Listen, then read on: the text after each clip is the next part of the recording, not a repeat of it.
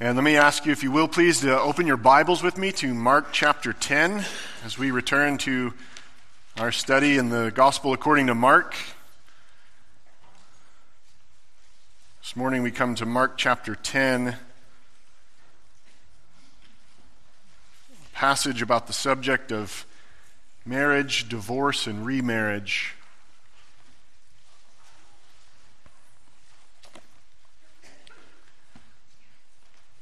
This morning we'll look at Mark chapter 10, verses 1 to 12. Please follow along with me as I read. And he left there and went to the region of Judea and beyond the Jordan, and crowds gathered to him again. And again, as was his custom, he taught them. And Pharisees came up and in order to test him asked, "Is it lawful for a man to divorce his wife?" He answered them, "What did Moses command you?" They said, "Moses allowed a man to write a certificate of divorce and to send her away." And Jesus said to them, "Because of your hardness of heart, he wrote you this commandment. But from the beginning of creation, God made them male and female. Therefore, a man shall leave his father and mother and hold fast to his wife, and the two shall become one flesh.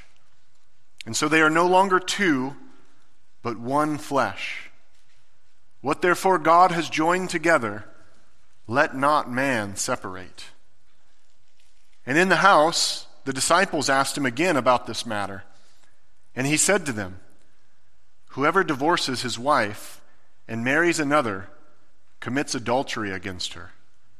And if she divorces her husband and marries another, she commits adultery."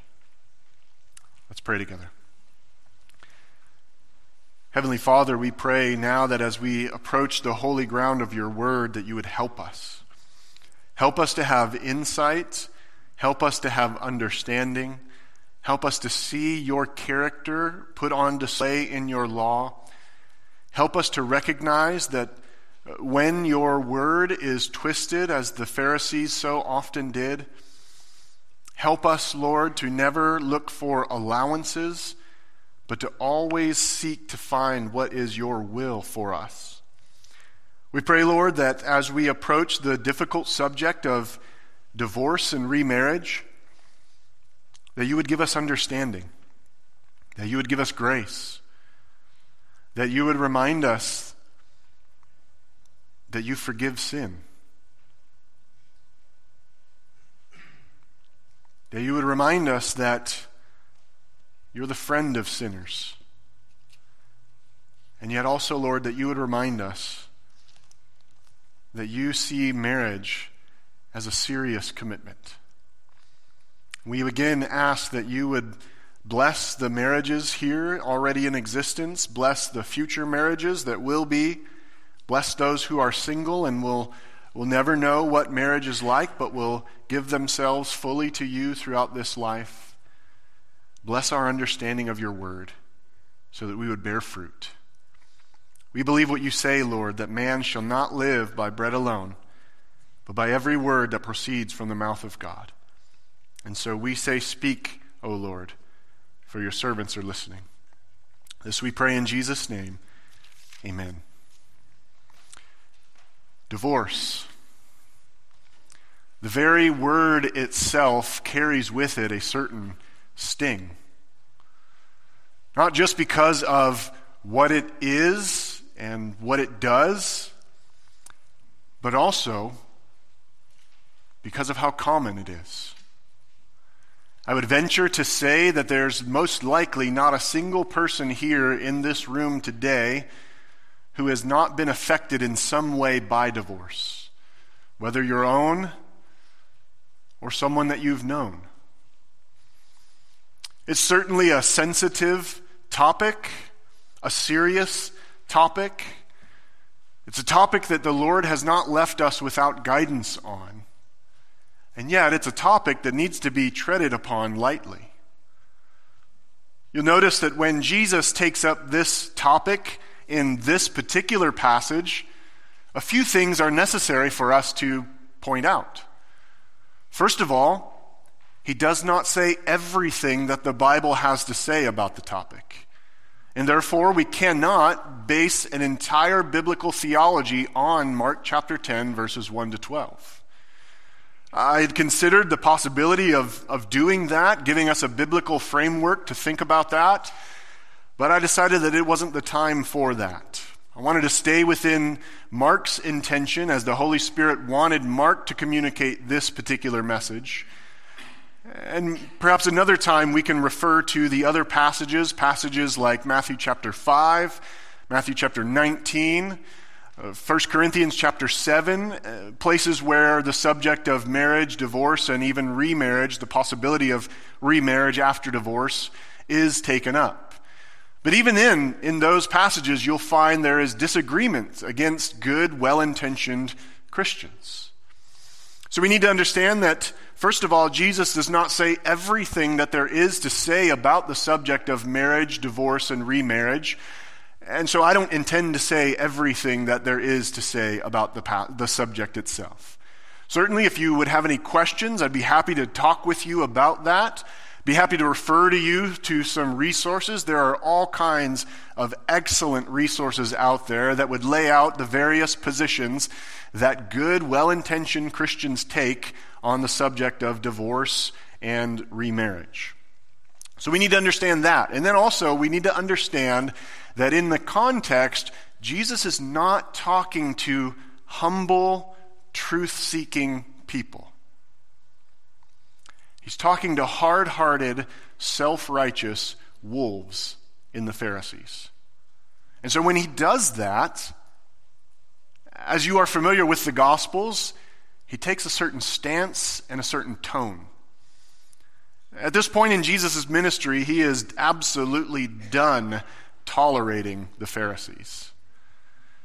And so Jesus takes a hard stance, and yet at the very same time, we need to also understand that God does see marriage, divorce, and remarriage as a serious subject. He does have a will perfectly laid out for us in his word. And yet we live in a fallen world where we don't always follow God's will perfectly. There are countless scenarios that we could probably all lay out upon which every situation needs to be taken on its own merits. God's word gives us principles that guide us in our thinking, but the reality is there are certain circumstances and certain scenarios that divorce is not commanded, but divorce is permitted.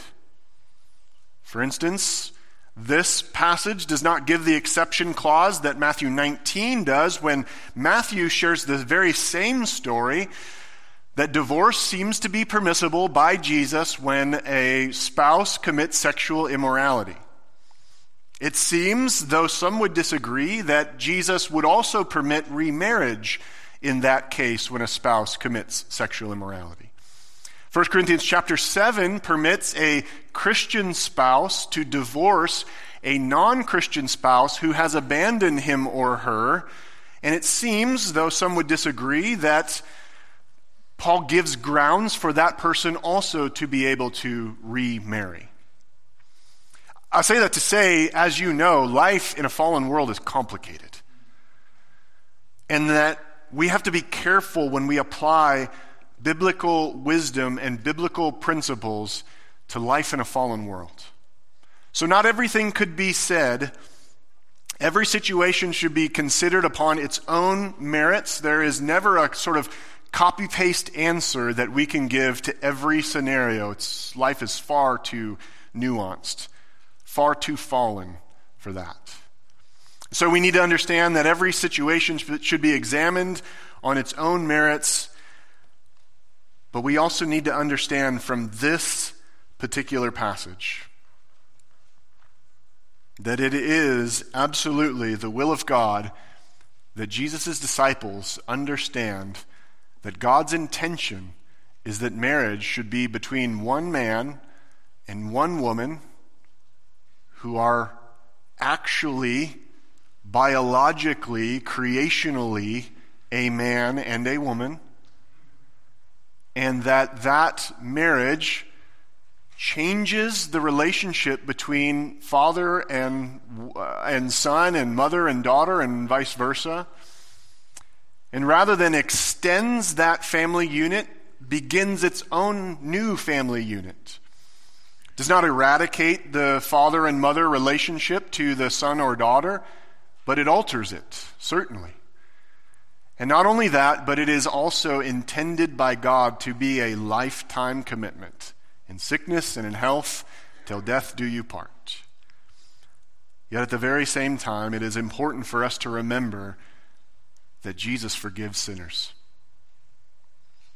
So if you feel the heat of the conviction of the Holy Spirit, I want you to remember that Jesus has paid for the sins of his people. That Jesus forgives those who confess their sin, and he cleanses them of all unrighteousness, so that their lives are no longer marked by their mistakes and by their sins, but their lives are marked by the perfection of Jesus Christ as we believe in him.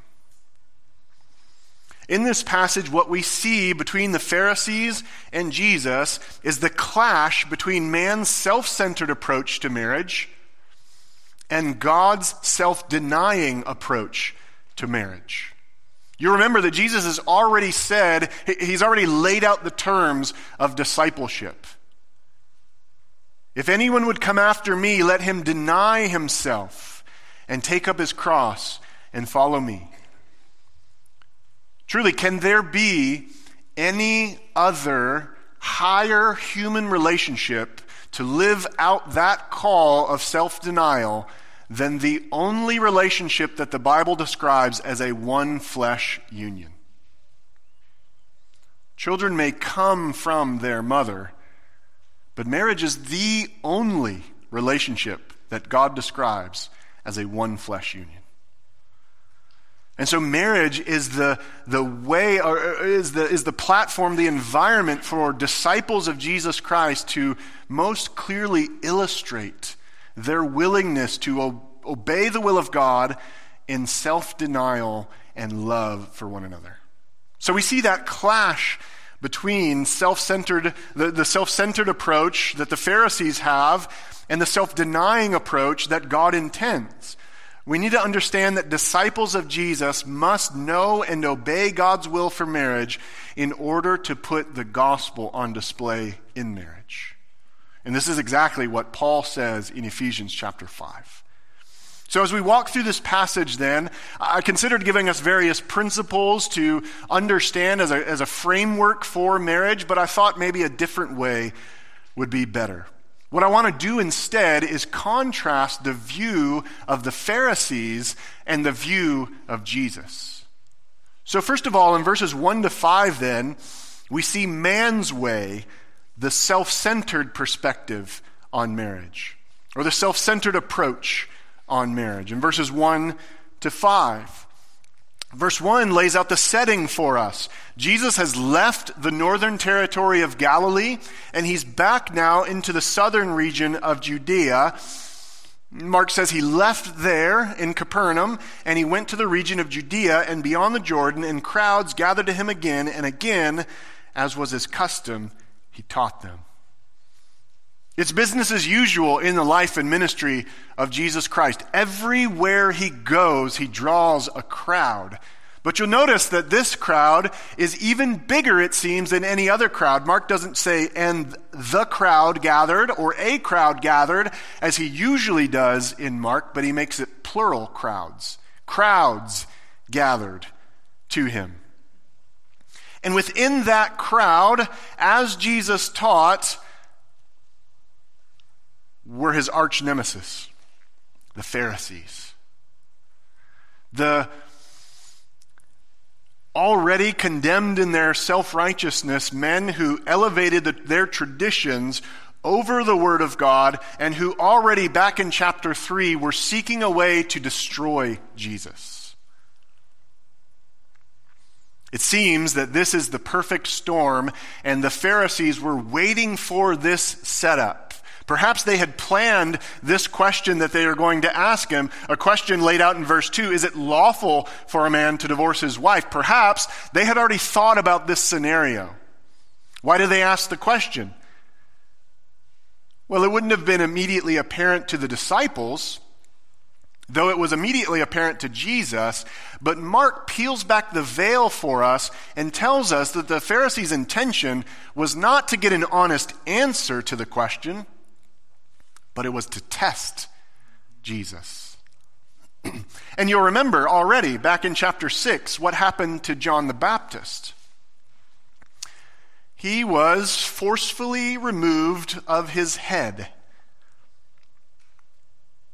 Do you remember why? Because he was preaching a message against the so-called King Herod and against his unlawful wife Herodias, because Herod had divorced his wife and unlawfully married his brother's wife Herodias. And so back in Mark chapter 6, verses 7 to 19, Mark says, "For it was Herod who had sent and seized John and bound him in prison for the sake of Herodias, his brother Philip's wife, because he had married her. For John had been saying to Herod, 'It is not lawful for you to have your brother's wife.' And Herodias had a grudge against him and wanted to put him to death." Herodias laid a trap for John, and it worked. Now we fast forward into the life and ministry of Jesus. He's been up north, but now he's back south in the territory where King Herod is sort of in charge. And it seems that what the Pharisees want to do is set Jesus up for the very same fate. We know that if we bring up the subject of marriage and divorce, it's going to strike a nerve once again with Herodias. And we know that Herod will do anything that Herodias tells him to do. And so if we can just get Jesus to make the same mistake that John the Baptist did, then maybe he will remove Jesus of his head just like he did John of his.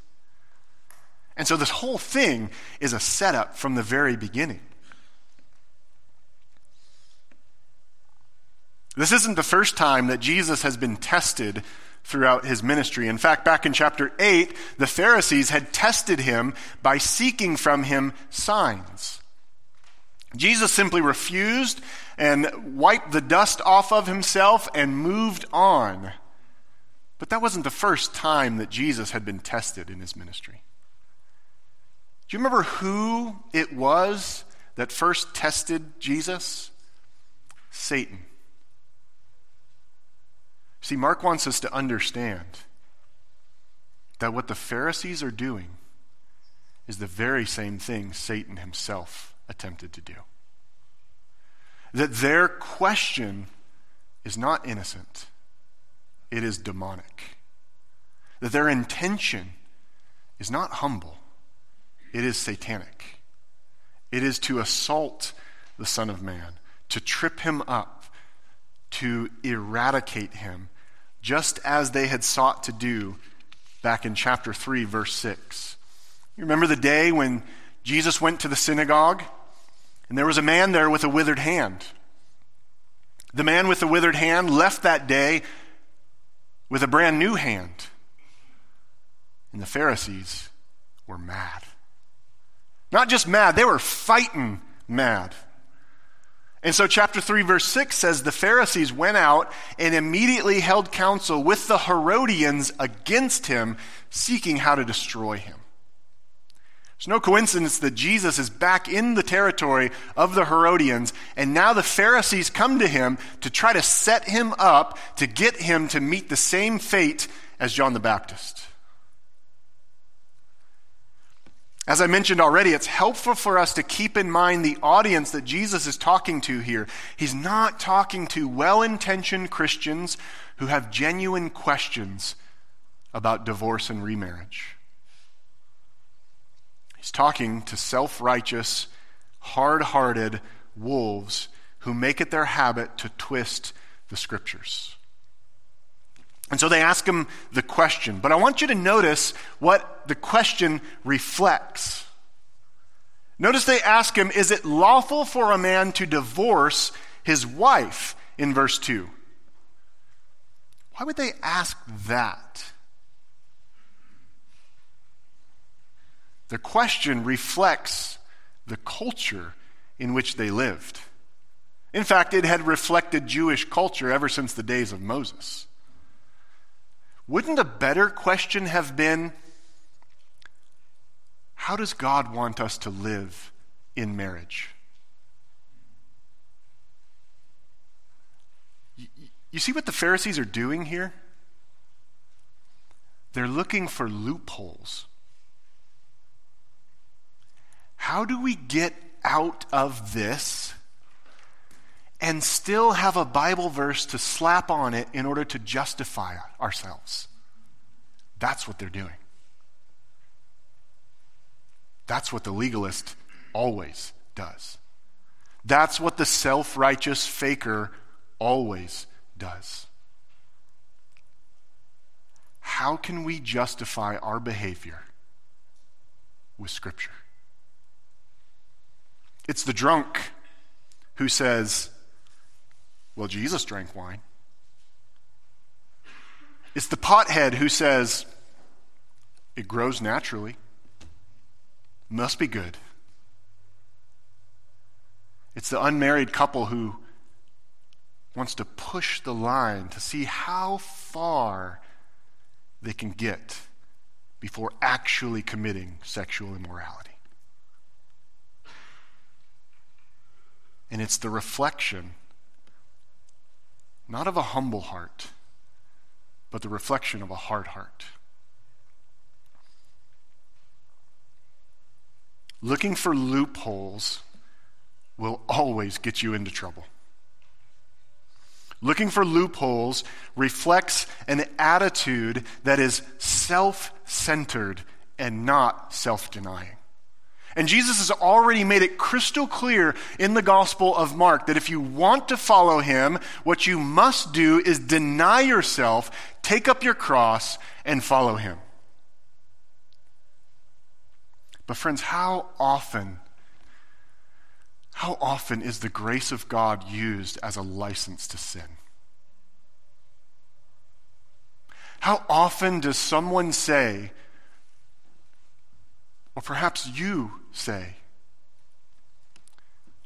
I know God doesn't want me to, but Jesus forgives.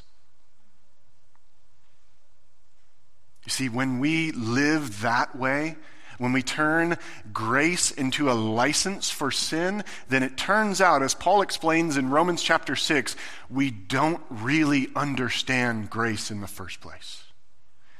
Paul says, how can we who died to sin still live in it? It's an impossibility, he says. The one who loves Jesus Christ does not and cannot also simultaneously love his or her sin. And so when grace invades your heart, it changes you. It ravages your heart. It completely transforms you into what the Bible calls a new creation in Christ.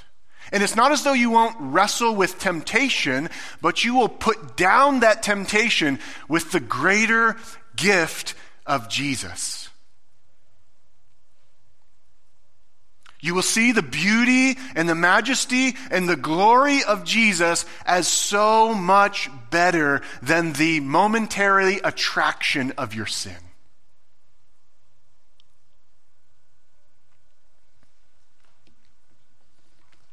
The Pharisees looked for loopholes, and the sad reality is that there are many today who would call themselves Christians who do the very same thing.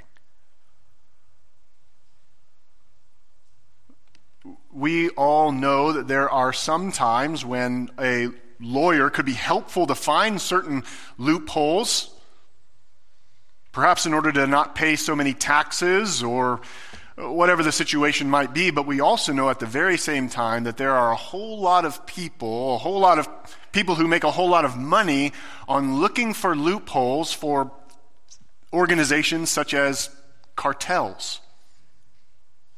Well, if you just hide your money over here, and if you just do these couple of things, then legally they can't really touch you. Beware looking for loopholes. The Christian does not look for loopholes. The Christian does not ask themselves, how can I get out of this? But the Christian always asks themselves, how does God want me to live in this? And so the culture of the day for the Pharisees was, what's the quickest and easiest way to get out of marriage? And it seems from history that it was even easier for them to get out of marriage than it is for us today. And so the culture had pervaded the religion so much so that it was just common for people to think about that very question. Is it lawful for a man to divorce his wife? Jesus, I don't like her anymore. What can I do to get rid of her and not bring shame upon myself? But you'll notice there is absolutely zero concern for the wife in that. Which is exactly why Jesus roots his answer not in Mosaic law, but in creation itself. And so the Pharisees represent this self-fulfillment desire, this self-pleasing desire, and Jesus counters their question with a question of his own. Notice verse 3, he answered them, "What did Moses command you?" It's a good question to ask a Pharisee. You guys love Moses so much. What did Moses command you? See, Jesus knows their game, and he's meeting them on their territory in order to blow up their territory completely. Jesus asked us the question, what does Moses command you? And verse 4 says, they said, Moses allowed a man to write a certificate of divorce and to send her away. Notice Jesus asked what Moses commands you, and what do they say?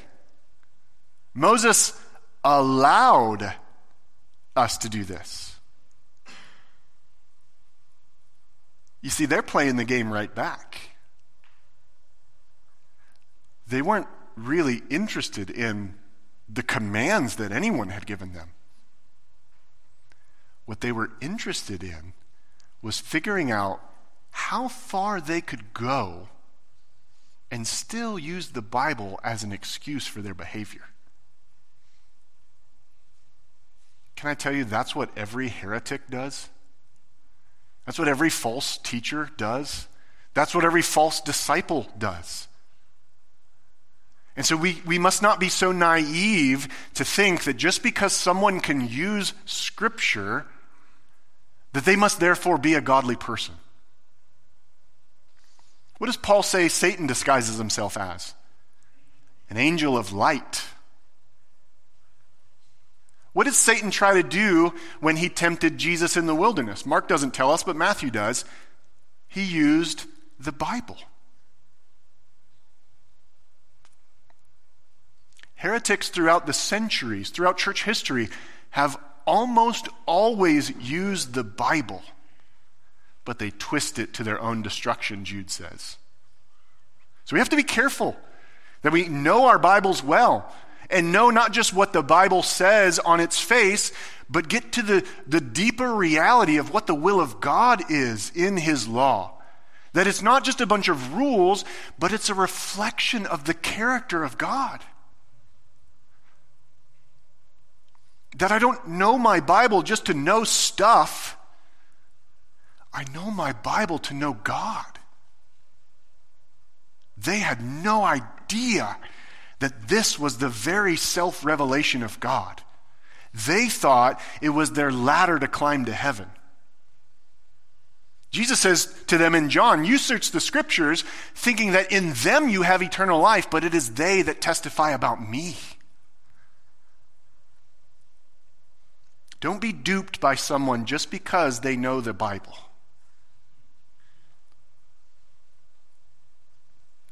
Jesus, of course, was not duped by someone who knew their Bible. The passage that they quote is from Deuteronomy chapter 24, verses 1 to 4. And I think it might be helpful for us, if you'd like, to turn there briefly. Genesis, Exodus, Numbers, Deuteronomy.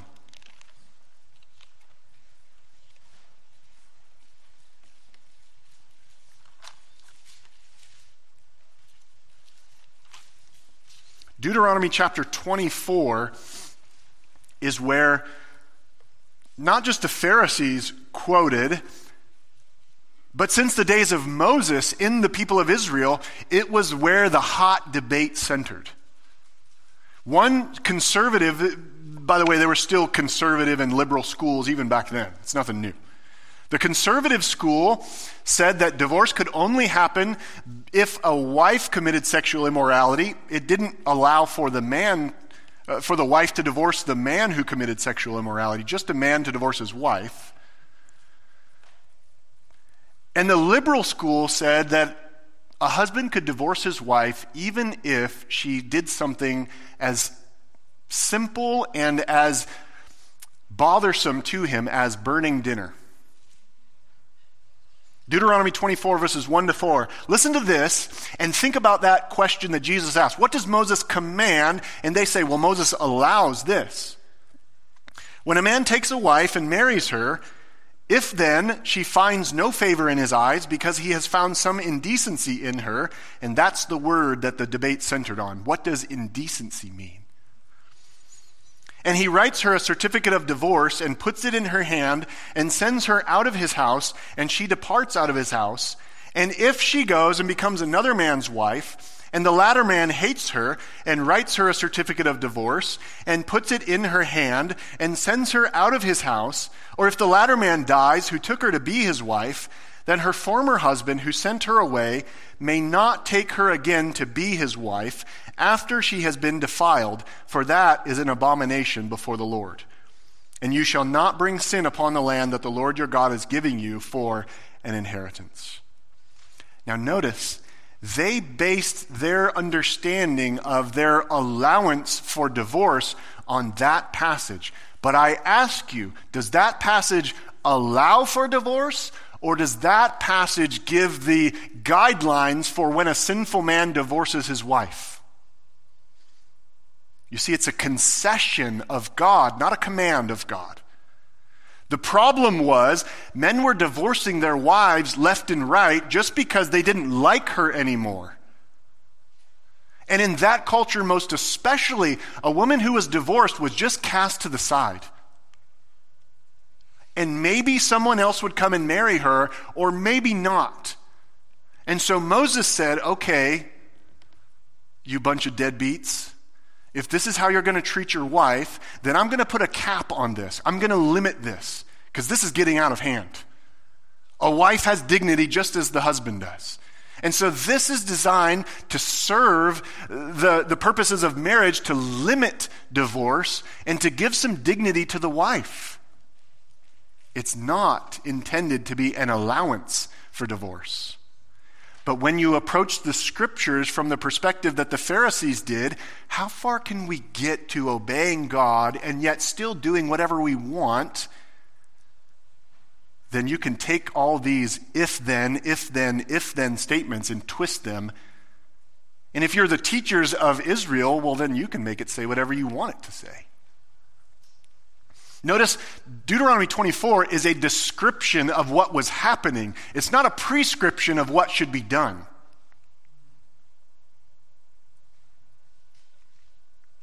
And so this was absolutely not a command in any way. It was in fact a concession. As God looked down upon the sinfulness of man, most clearly displayed in the desire of men who had taken wives to be a helper, as Genesis says, to care for them and to love them. Men had taken wives and they had decided that rather than treat her like a human being, they were going to treat her like I don't even want to say it, an object that they didn't want anymore.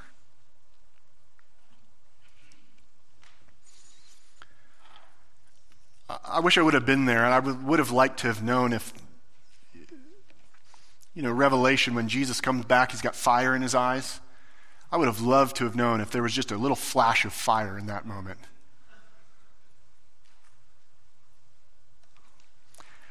I'm not sure there's anything much more despicable than a man who abandoned his wife. So back to Mark chapter 10. They cite that passage, but the reality is that that passage is not intended to do what they were using it for centuries. And so then Jesus answers them in verse 5. He says to them, because of your hardness of heart, he wrote you this commandment. So why did Moses write Deuteronomy chapter 24, verses 1 to 4? Because the hardness of men's hearts was so pervasive that something had to be done to cap its destruction. But notice who Jesus says has the hard hearts.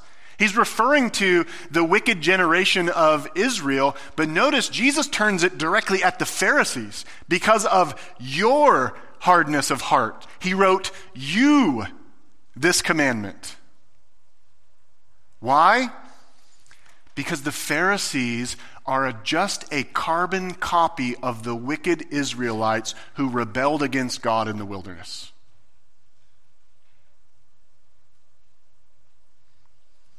So because of the sinfulness of mankind, God allowed there to be divorce. Anytime there is divorce, hear me clearly and I'll explain this. Anytime there is divorce, it is a reflection of sin. At the same time, it is possible for there to be an innocent party in a divorce who does not sin. Again, 1 Corinthians 7 says if a believing spouse is abandoned by an unbelieving spouse, and the unbelieving spouse simply refuses to come back, simply refuses to contribute what they're supposed to contribute in the marriage, God says through Paul, that's a case where they can get a divorce. Jesus says, even in Matthew 19, when Matthew records this very conversation, Jesus adds what's called the exception clause of if a spouse commits sexual immorality, then divorce is permissible. But the reality is, even if there is an innocent, unsinful spouse, the other spouse is in sin.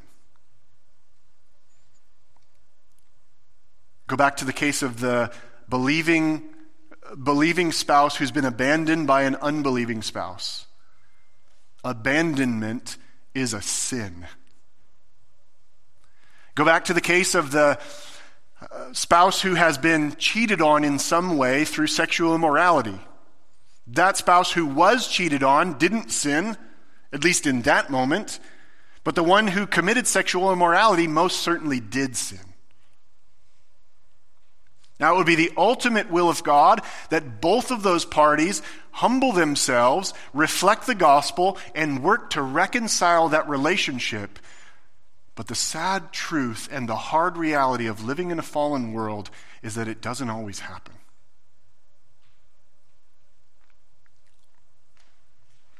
So the Pharisees reflect for us man's way, the self-centered perspective on marriage.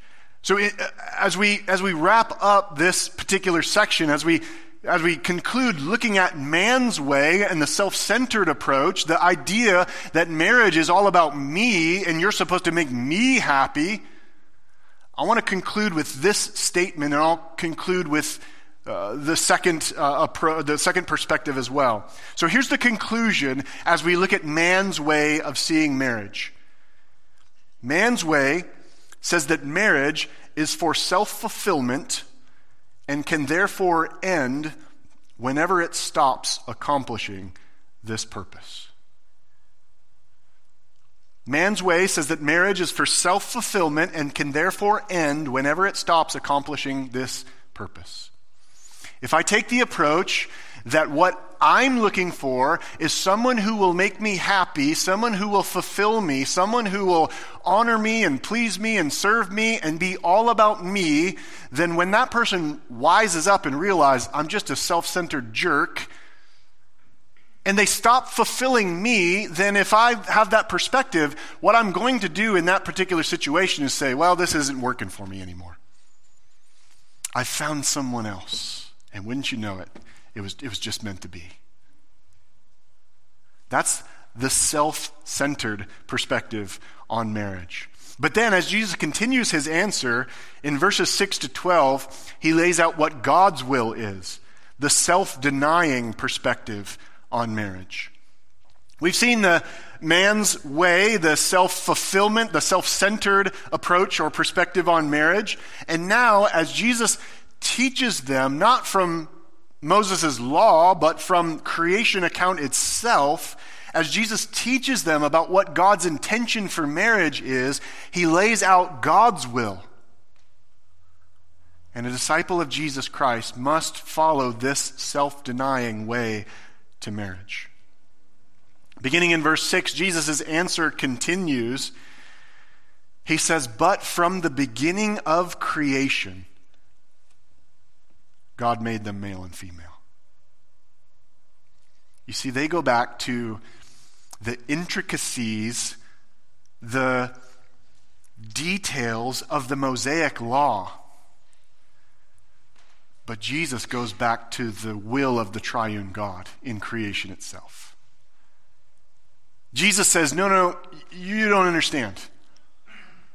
There's something that has come before Moses wrote you that concession. It's called creation. So he lays out God's will for marriage and roots it in creation, which is why it cannot be changed. Culture cannot change creation. This is why you cannot have, for instance, 1 Timothy 2 and 3, women who teach men in the church.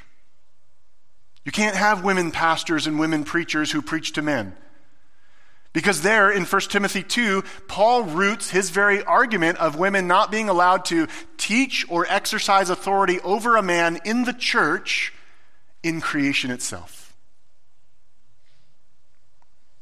Why can whatever you want to call it nowadays, any agenda that assaults marriage, why can it not change the definition of marriage? Because it's rooted in creation. You didn't make it, you don't own it, you don't get to change it, is the idea. And so Jesus roots it in creation, and he shows us, first of all, that God's will is rooted in creation, but then also that God's will is that marriage can only be between a man and a woman. He quotes Genesis 1:27. God made them male and female. Seems to be a funny thing to say, right? They asked about divorce. Jesus says, no, let me take it all the way back. God made you male and he made you female. The only legitimate marriage in the eyes of God, and therefore the only legitimate marriage, is between a man and a woman. Now, most likely that's something that we know. But here's the reality. We have to make sure we never stop saying that. Because what happens when we make assumptions? Our children may not make the same assumptions. And our grandchildren may not make the same assumptions. And so we have to continually say, no, this is rooted in the will of God, in creation itself. And we have to just continually and simply say, I'm sorry, but a man and a man is not a marriage. Doesn't matter if our laws say it is, it's not. And so he roots it in that. He says that the will of God is only between a man and a woman in marriage. And then he says also in verse 7 that God's will is that marriage creates a new family unit. He says, in light of being made male and female, therefore, a man shall leave his father and mother and hold fast to his wife. This most likely signifies male headship, but the reality is it's not just the man who leaves his father and mother, it's also the woman who leaves her father and mother.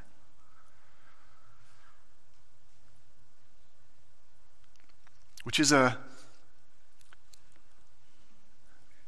good perhaps slightly provoking way for a young couple to have biblical grounds for their parents not to meddle in their business. We all know what it's like when parents get a little too involved, right? And yet we all know what it's like when parents can let go, can realize that those arrows in their quiver are not meant to stay in their quiver. They're meant to be shot out into the world for the glory of God. And it's beautiful, isn't it?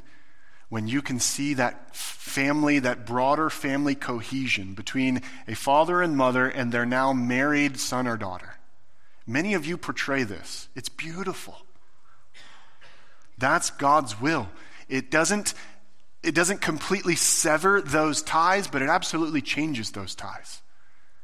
Mom and dad don't have authority like they did once before. But that's why mom and dad must teach son or daughter what to look for and what to be in a spouse. And so it makes a new family unit. Then God's will is that marriage is to be the closest human relationship in verse 8. He says they leave father and mother, they hold fast together, and the two shall become one flesh. And just as I've already said, this is the only human relationship that God describes as a one flesh relationship. Isn't that amazing? I mean, a baby is entirely dependent on mom and dad initially at conception, and then mom takes over completely and is entirely dependent on mom throughout the process of growth in the womb. And yet, God doesn't call that a one flesh relationship. Now, to be clear, it does not diminish the value and the worth and the beauty of that. But it's not put on the same level as marriage. Why? Ephesians 5 tells us. Because marriage is a picture of the union between Christ and his bride. And so it's the closest human relationship. And then in verse 9, we learn that God's will is that marriage should never be separated by man. Jesus says in conclusion, "What therefore God has joined together, let not man separate." Which is exactly what the Pharisees were trying to figure out a way to do and be justified, right? Hey, Jesus, tell us how we can get out of this marriage. Jesus says, no, that's not the point. The point is that you don't try to separate what God has united together in a one flesh union. And then as the scenario goes on, we have what we often have in the Gospel of Mark, continued teaching from Jesus in a house. Verse 10 says, "And in the house, the disciples asked him about this matter because they were just as confused as the Pharisees. Because they were products of their cultural environment as well. What Jesus was saying is perfectly normal to us, but what he was saying was totally radical to them. Verse 11, "And he said to them, 'Whoever divorces his wife and marries another commits adultery against her. And if she divorces her husband and marries another, she commits adultery.'" Jesus seems to be reflecting the reality of the one flesh union, and he seems to be talking about a sinful divorce, though he doesn't clarify that. But I think when we add the light of other passages, what he's talking about is a sinful divorce, not a divorce that would be because a spouse was abandoned, a believing spouse was abandoned, or there was sexual immorality, though once again, it would be God's best intention for the spouses to be able to reconcile as a beautiful picture of the way that that Christ and his church have been reconciled. So he's talking about if you tear apart that one flesh union and then you try to become a one flesh union with another man or another woman, then you're cheating on that one who you were in a one flesh union in the first place. And notice that he doesn't say simply commits adultery, but he totally flips it on its head for them. He says whoever divorces his wife and marries another commits adultery against her. That was totally foreign to them. Because they had such little value for women.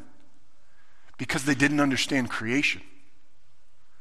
They didn't understand that being made in the image of God is what gives a human being, man or woman, inherent value, inherent dignity, inherent worth. And that every image bearer should be treated accordingly. They thought wives were a piece of property that could be discarded anytime they wanted.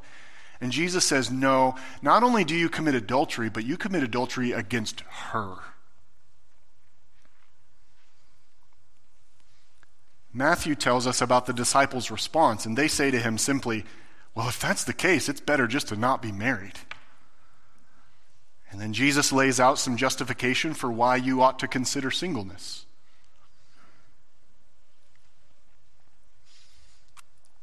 That's a hard truth to swallow, isn't it?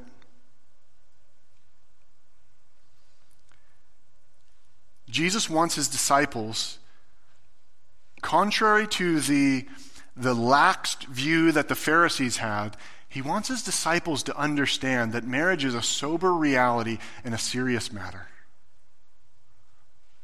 Because he wants you to understand that if you're in marriage, you need to think a certain way about it. And he wants you to understand that if you plan to be married, you need to think a certain way about it.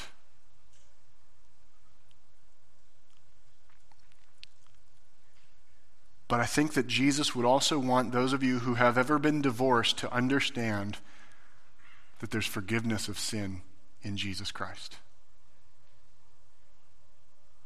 In Mark chapter 3, verse 28, Jesus makes this crystal clear. He doesn't bring up the subject of divorce, but this is what he says.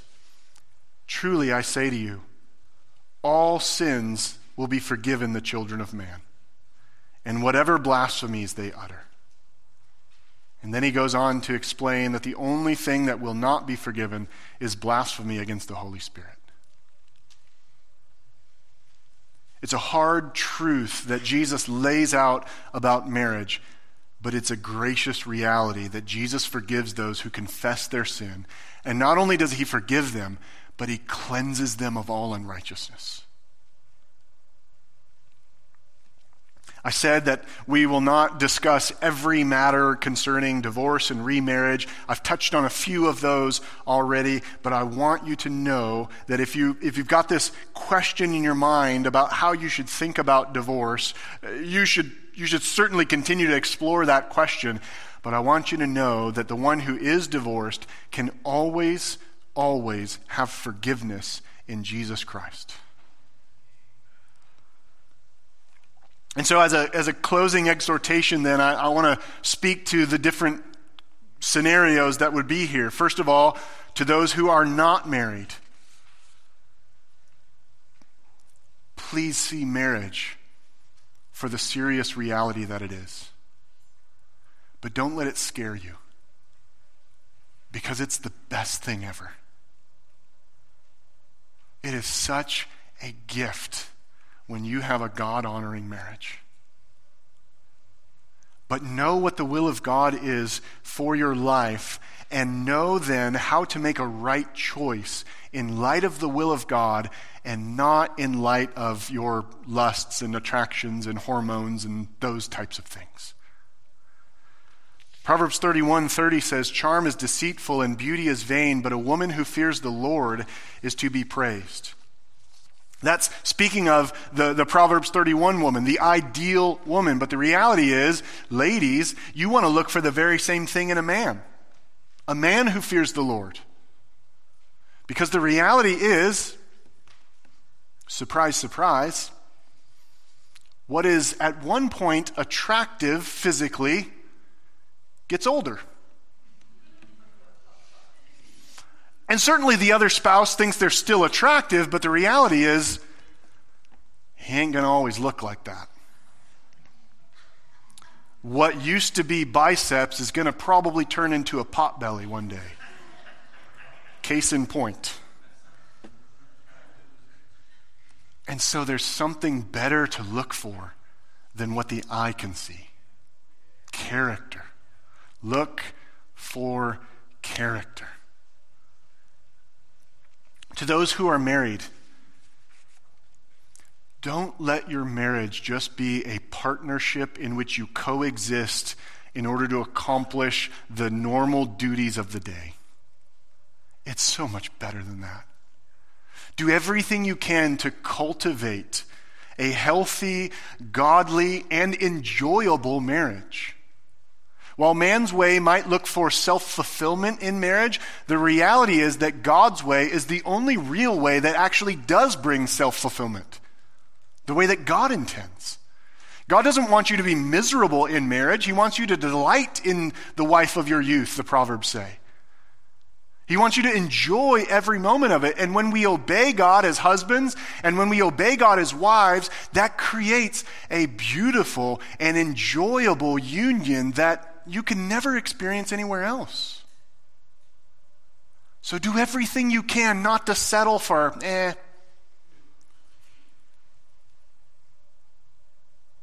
Husbands, take lead. Make sure you and your wife have time together. I don't know how many times I heard the warning given to me as I was getting married. Make sure that when you have kids, you make time for each other. Because if not, in about 18 to 20 years or so, when all the kids are gone, you're going to look over and realize you don't really even know that person anymore. Because for the entire time that the kids were in your house, all you did was focus your attention on them. So do everything you can to cultivate a God-honoring, enjoyable marriage. And then to those who are divorced, it's entirely possible that you are in this position because of the sin of your former spouse, that you are completely innocent and have no need to ask for forgiveness. Yet it is entirely possible at the very same time that you are in the position you're in because of your own sin. There is forgiveness in Jesus Christ. I want you to remember that Jesus forgives any sin that we confess to him. And if you have been sinned against, I want you to remember that Jesus is the great healer. He will work on that wound in this life, and he will finally heal it in the next life. I want you to know that you have a husband waiting for you. And according to Revelation 19, you will be adorned in the beautiful garments of righteousness to be presented to him and to enjoy him forever. You might have to check a box every once in a while that says divorced. But if you're in Christ, that is not your identity. You're in Christ. That's your identity. When God wanted to design a human relationship that would illustrate his love for his very own bride, he took a man and he took a woman. He separated them from their father and mother, and he united them together as one flesh. To the husband, he said, love her just like Christ loves the church. And to the wife, he said, submit to him just like the church submits to me. It's within that context of marriage between a Christian man and a Christian woman that the world gets to see a living picture of the gospel of Jesus Christ. It won't be perfect, but when we work to reconcile our sins and our grievances, when we work to reconcile our problems, when we work through our quarrels, we show the world that Jesus makes it possible to solve any problem when we are entirely dependent upon him. And this, my friends, is the beauty of marriage and the beauty of the gospel. May God give us the grace to show this reality. Let's pray. Father, thank you for your goodness to us in giving us the Lord Jesus Christ. Even those of us who are men gladly, joyfully take him as the bridegroom. Once again, we ask your blessing on the marriages here, the future marriages here. We ask your blessing on anyone who has had to endure the difficulty of divorce. We ask your blessing on your people, Lord, that your love would reign in our hearts and exude from us so that the world would see you are alive. We pray this then in Jesus' name. Amen.